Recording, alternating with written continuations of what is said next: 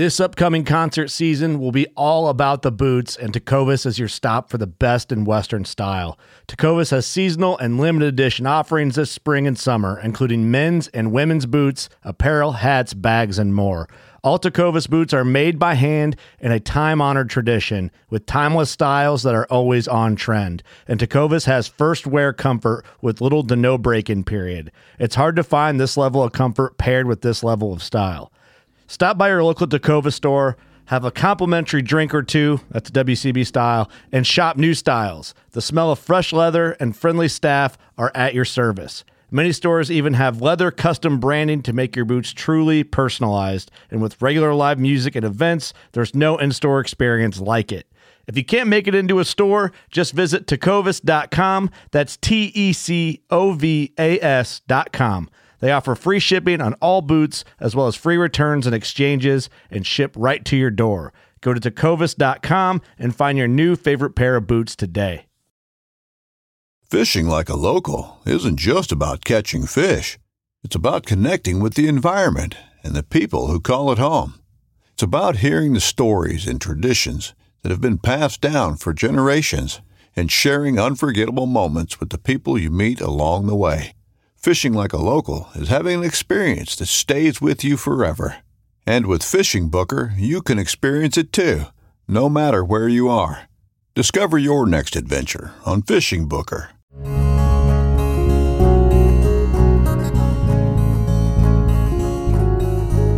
Welcome to the Casting Across Fly Fishing Podcast. I'm Matthew of castingacross.com, where I explore the quarry and culture of fly fishing. This is episode 26 of the Casting Across Fly Fishing Podcast. Thanks again for listening and for downloading. Thank you for bringing me with you wherever you are today, whether you are on your way to fish or on your way to the cubicle. One of the things I've really enjoyed about the podcast is I've been able to revisit things that I've been writing about for the past few years in a different medium. Being able to riff off of things I've written and even explore topics that I wrote about from one perspective, but after some thought and even just through the difference that the spoken word brings, kind of come back to things. Something that I've written about numerous times and is very close to my heart in fly fishing and in general is books. We are a culture that is kind of shifted away from the written word. We read words all the time, but they are in the form of tweets or in captions on Instagram or on the scroll in the bottom of the news. And although those things are beneficial and they certainly have a time and a place and value, I think we're missing something. I think that there are some generational elements to it. I think there's some pace of life elements to it. But in fly fishing, we should be all about slowing down and appreciating the experience. So whether you are in a lazy boy by the fire or out in a hammock or sitting on a bus waiting for your getting to work, having a book in your hands is going to do something that your phone or your tablet can't do. I keep a handful of books at thumb's reach at all times on my phone in case I'm stuck without a hard copy of a book. But when you're reading, you've got emails and text messages and social media chirps popping up, distracting you. To be able to sit somewhere, with a drink and a book and having your feet up is a real great experience. I think it melds very well with fly fishing. Not only from that aspect of it, but fly fishing is naturally introspective. People have been writing about fly fishing and writing about fishing as long as they've been doing it for recreation. There's something about the experience of being on the stream that translates so well into the written word and is something that people want to share, and something that people not only want to share from a writing perspective, but also from a reading perspective. And so we have a rich history of fly fishing literature that I think is still celebrated, even though a lot of folks aren't reading as much as they used to, and generations not reading as much as it used to. There's certainly a lot of respect. So I am not going to say that people have trodden underfoot fly fishing books in 2019. I just think that it's not getting the same sort of emphasis that it used to. That being said, I'd encourage you to pick up a book, and I hopefully make a compelling case, or at least a case for the curiosity to get back into a book. through this podcast. So what I want to do is talk about 3 styles of books, 3 kind of genres that you find in fly fishing writing, and use them as case studies for why I think you should be reading fly fishing books. So the very first one that I want to talk about is a guidebook, and you're probably very familiar with guidebooks.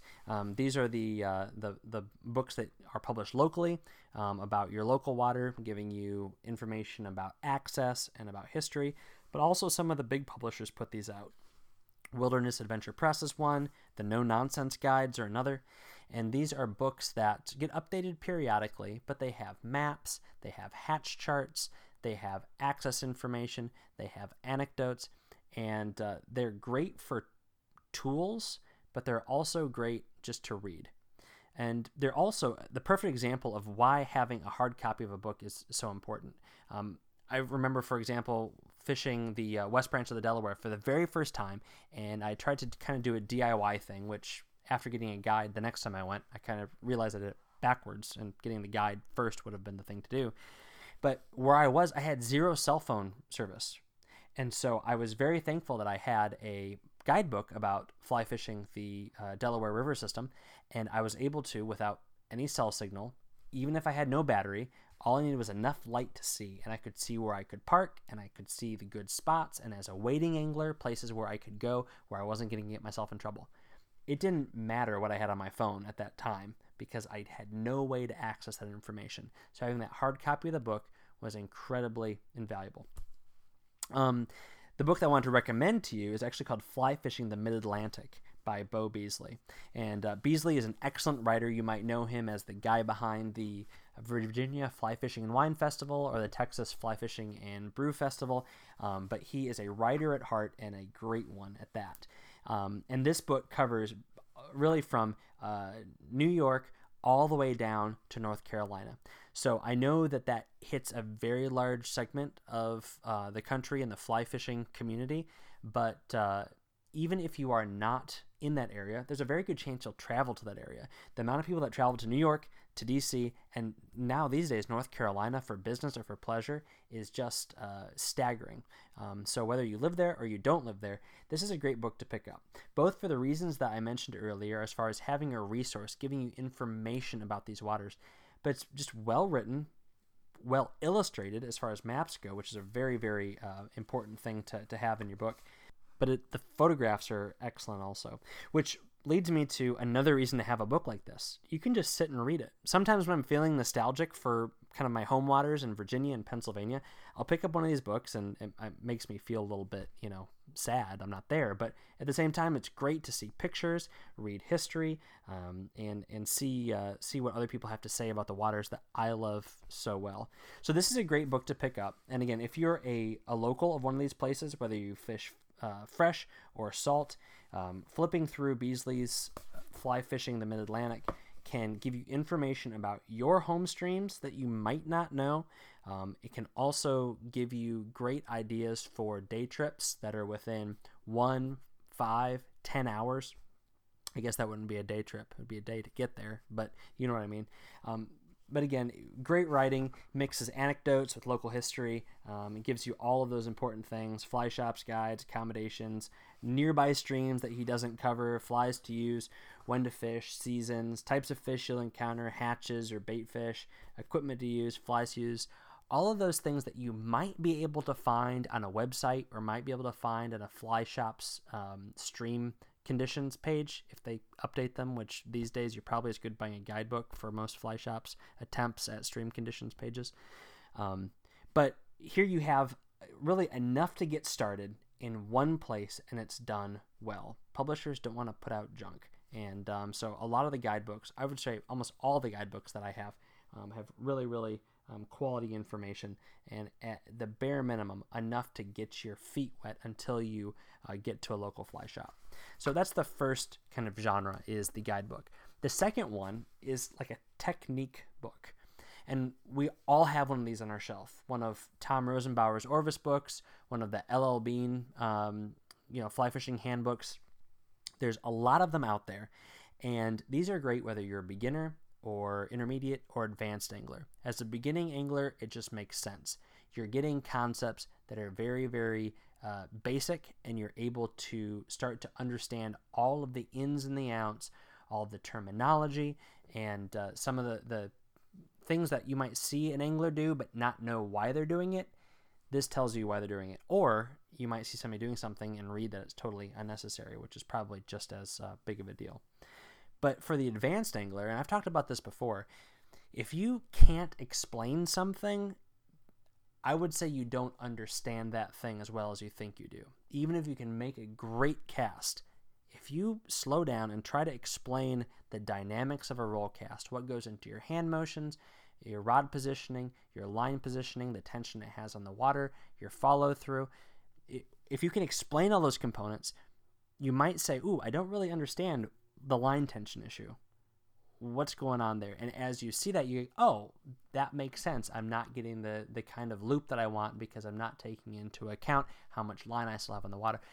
That's just an example. But something like that, a good book with technique in it, is going to help you flesh that out in your own mind, whether you explain to somebody else or you're just explaining it to yourself in your head as you're doing it or thinking about it. So that's why I think technique books are great for beginners all the way up to advanced fly fishers to have on their shelf. The particular book that I have in front of me is Barry and Kathy Beck's Fly Fishing the Flats. And I love this book because the subtitle sold it to me, Making the Transition from Fresh to Salt. So I'd already worked in fly fishing for a few years when I bought this book. And although I'd been in a fly shop and I'd cast plenty of saltwater rods and I'd sold plenty of saltwater flies and I'd tied saltwater flies, I'd never been fly fishing in the saltwater. And so when my first opportunity to go down to Florida and fish the flats down there, I thought, I want a book that is going to give me all of the basics. And this one did a great job of it 20 years ago, and it's still doing a great job of it today. So this is a book, again, there's a picture on the front of Kathy Beck casting off a skiff in just a beautiful place, but it's perfect places that aren't super beautiful, like New Jersey and Massachusetts and urban environments, because it talks about anywhere you can walk and wade or get in shallow water fly fishing. Very simple explanations of everything from knots to equipment to fish species to flies, whether they be synthetic or natural. I had a lot of misconceptions about saltwater fly fishing until I picked this book up, because I'd watched plenty of Saturday morning fly fishing shows that focused on saltwater fly fishing, but I just kind of assumed that you go fishing for bass and come across crappie and pickerel and carp, you just kind of cast out there and catch something. I know that sounds super ignorant, but it wasn't until I picked up this book that I realized, wow, you are never going to catch certain fish in certain places, even though they live in that part of the world in the ocean. More than that, this book was very helpful at understanding things like tides. A freshwater angler, I had no clue how tides work. And 20 years ago, I wasn't going to Google it because that wasn't a thing. But this book was very helpful. And actually, relatively recently, I went back and used this book to kind of solidify a concept of approaching different tides for stripers. And it's still very, very helpful to me. So fly fishing the flats, especially if you're a freshwater angler who kind of wants to dip their toes in saltwater, I know there's a multitude of YouTube videos out there and websites out there. But this is a great comprehensive book, big, beautiful pictures and good illustrations that are static. They're not going to distract you because they're bouncing around and moving to music. You can just sit and look at it and kind of digest it. And again, even though it's a technique book, it's a book you can sit down and read through a few chapters and enjoy. So we have guidebooks, we have technique books. The third is kind of an all-encompassing just fly fishing literature. We all know about The Complete Angler by Isaac Walton. We all know about all of John Gierach's books. And these books are wonderful because, like I said earlier, fly fishing is something that people want to share and people want to have an experience shared with them. Whether we're stuck in a cubicle or we're stuck in a hospital bed or stuck in snow and nasty weather miles and miles from a trout stream or a saltwater flat, picking up a book where somebody else is eloquently writing about their fly fishing experiences can be some wonderful escapism, whether it be that's the only way we can kind of experience this, or because there's going to be a prolonged period of time between us reading that and us experiencing it. And so that is probably the most thought of form of fly fishing writing, is the narrative, because we get drawn in. I mean, fly fishing films are great, but this is the original. The books like this that not only tell a story, but communicate kind of the deeper things of the sport, a little bit of the psychology, but also the technique and also the local history and things like that. But how all of those things interact together and work together to make fly fishing what it is.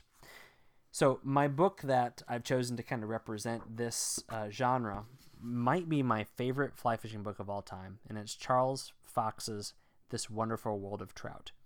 So Charlie Fox was a South Central Pennsylvania author, and South Central Pennsylvania, specifically Cumberland County, Pennsylvania, has produced a wealth of fly fishing authors that rivals, if not overshadows, what we have from the Catskills and from really any location out west. But that's for another podcast. This book is great because it really does synthesize all of those things together that I mentioned. He writes about technique. He writes about casting and why you need to cast in different ways for different circumstances, but he does so eloquently. He also writes about his experiences. The narrative portion of this book, which is about the second and thirds of it, are incredibly engaging and engrossing. Whether you've never fished a Latort, or you have, or Big Spring, or Falling Spring, these famous spring creeks in South Central Pennsylvania, the characters that he introduces, the hijinks that he gets into, and the enormous fish that he is stalking and chasing and really obsessing about are things that we can all relate to. So this is a great book. It is out of print, but you can pick up, a beaten up copy on Amazon for a few bucks, or a good copy you can buy and send to me. I will give you my address in direct messages if you do come across a first edition that's in good shape. So This Wonderful World of Trout by Charlie Fox. Now, those three genres, again, they aren't hard and fast. They kind of are operated on a continuum. And let me also say, there are some bad fly fishing books out there. I have some on my shelf that aren't very good, but the ones that have good reputations for a certain reason. So if you head to castingacross.com, in the show notes of this post and this page for this podcast, there's a link to 6 articles with 4 recommendations in each. 1 book of each of the genres that I mentioned, as well as kind of a 4th and a wild card. Some of these books are just treasures. They're absolutely worth the $20, $25, $30 to pick them up, either firsthand or used. If you have a favorite fly fishing book, let me know in the comments on the show notes of this podcast's page on castingacross.com, or shoot me an email. I'd love to hear if there's a book that you think I should read. If I haven't read it, I would absolutely love to pick it up. Or if you're an author and you've written something and had it published by a small publisher, I'd love to hear about that as well. This week on Casting Across, I wrote 2 posts that I think are worth reading. They're not long form, they're not books, but they're worth reading. The first is called Fly Fishing Revelations and Rewards, and it really explores the benefit of being on a water a lot. The benefit of being on a river, a creek, a pond, a shoreline a lot, and how the time you spend in a place, if you spend a lot of time there, can probably trump and exceed being incredibly skilled. And I had that experience one summer of just being on water and a lot, the same stream, 3, 4, 5 days a week, and seeing things I would never see if I was only there intermittently, and catching fish I would have never caught if I had only kind of showed up once a month or something like that. So Fly Fishing Revelations and Rewards, how there's an unveiling of water just by being around it a lot. The second one is called Glass Graphite, the Blue Halo Liger. I spoke with Courtney Boyce, the president and CEO of Blue Halo Fly Rods, about their newest rod that is available for pre-order now and will be shipped this summer, summer of 2019, called the Liger. It is a glass graphite hybrid The tip is totally fiberglass, and then the second section introduces graphite, and the fourth section is almost all graphite with a little bit of fiberglass. And so I talked to Courtney about where he got the idea and why he thinks it'll work. It's a really cool concept, and I would certainly recommend you check it out. My recommendation this week is all the books that I mentioned and the 2 posts that I mentioned on castingcross.com, but also the Loon Outdoors Rogue Quick Draw Mitten Clamps. I just got these this week, and I've been playing with them quite a bit, and they're really good mitten clamps. If you need something to cut heavier line leader or tippet, they will work for that. If you need something to debarb hooks, they will work for smashing split shot, for pulling hooks out of fish's mouth. All the normal things that you use a pair of forceps for, these will do that, and they will last a long time. What makes these special? Well, they have a carabiner built onto the side. So the common refrain among cynical fly fishing folks is, aren't those just forceps with a carabiner on the side? Yes, they are. You can buy a good pair of $25 forceps. You can buy a good pair of good forceps for $27.95 that have a carabiner attached to the side, so you can very quickly put them on a D-ring or put them on the strap of waders or your belt or something like that. And that's what these mitten clamps do. So are they going to make you a better fly angler? No. But are they a really solid pair of forceps? Yes. I've goofed around with the $5, $7, $10 forceps, and they always bend. They don't lock right. I've lost them because the clamp part always undoes after prolonged use, or they get rusty. These aren't going to do that. They're, again, $27.95 is a great gift for somebody, and it's also just a solid pair of forceps. So definitely check them out. I'll put a link to Loon's page on the show notes of these as well. So I like them. I'd suggest you check them out as well. Thanks for listening to the Casting Across Fly Fishing Podcast. Please subscribe in your favorite podcast app and rate the podcast on iTunes. Then head over to castingacross.com, where you'll find more info on this podcast and 3 posts a week on the people, places, and things that go into the pursuit of fish.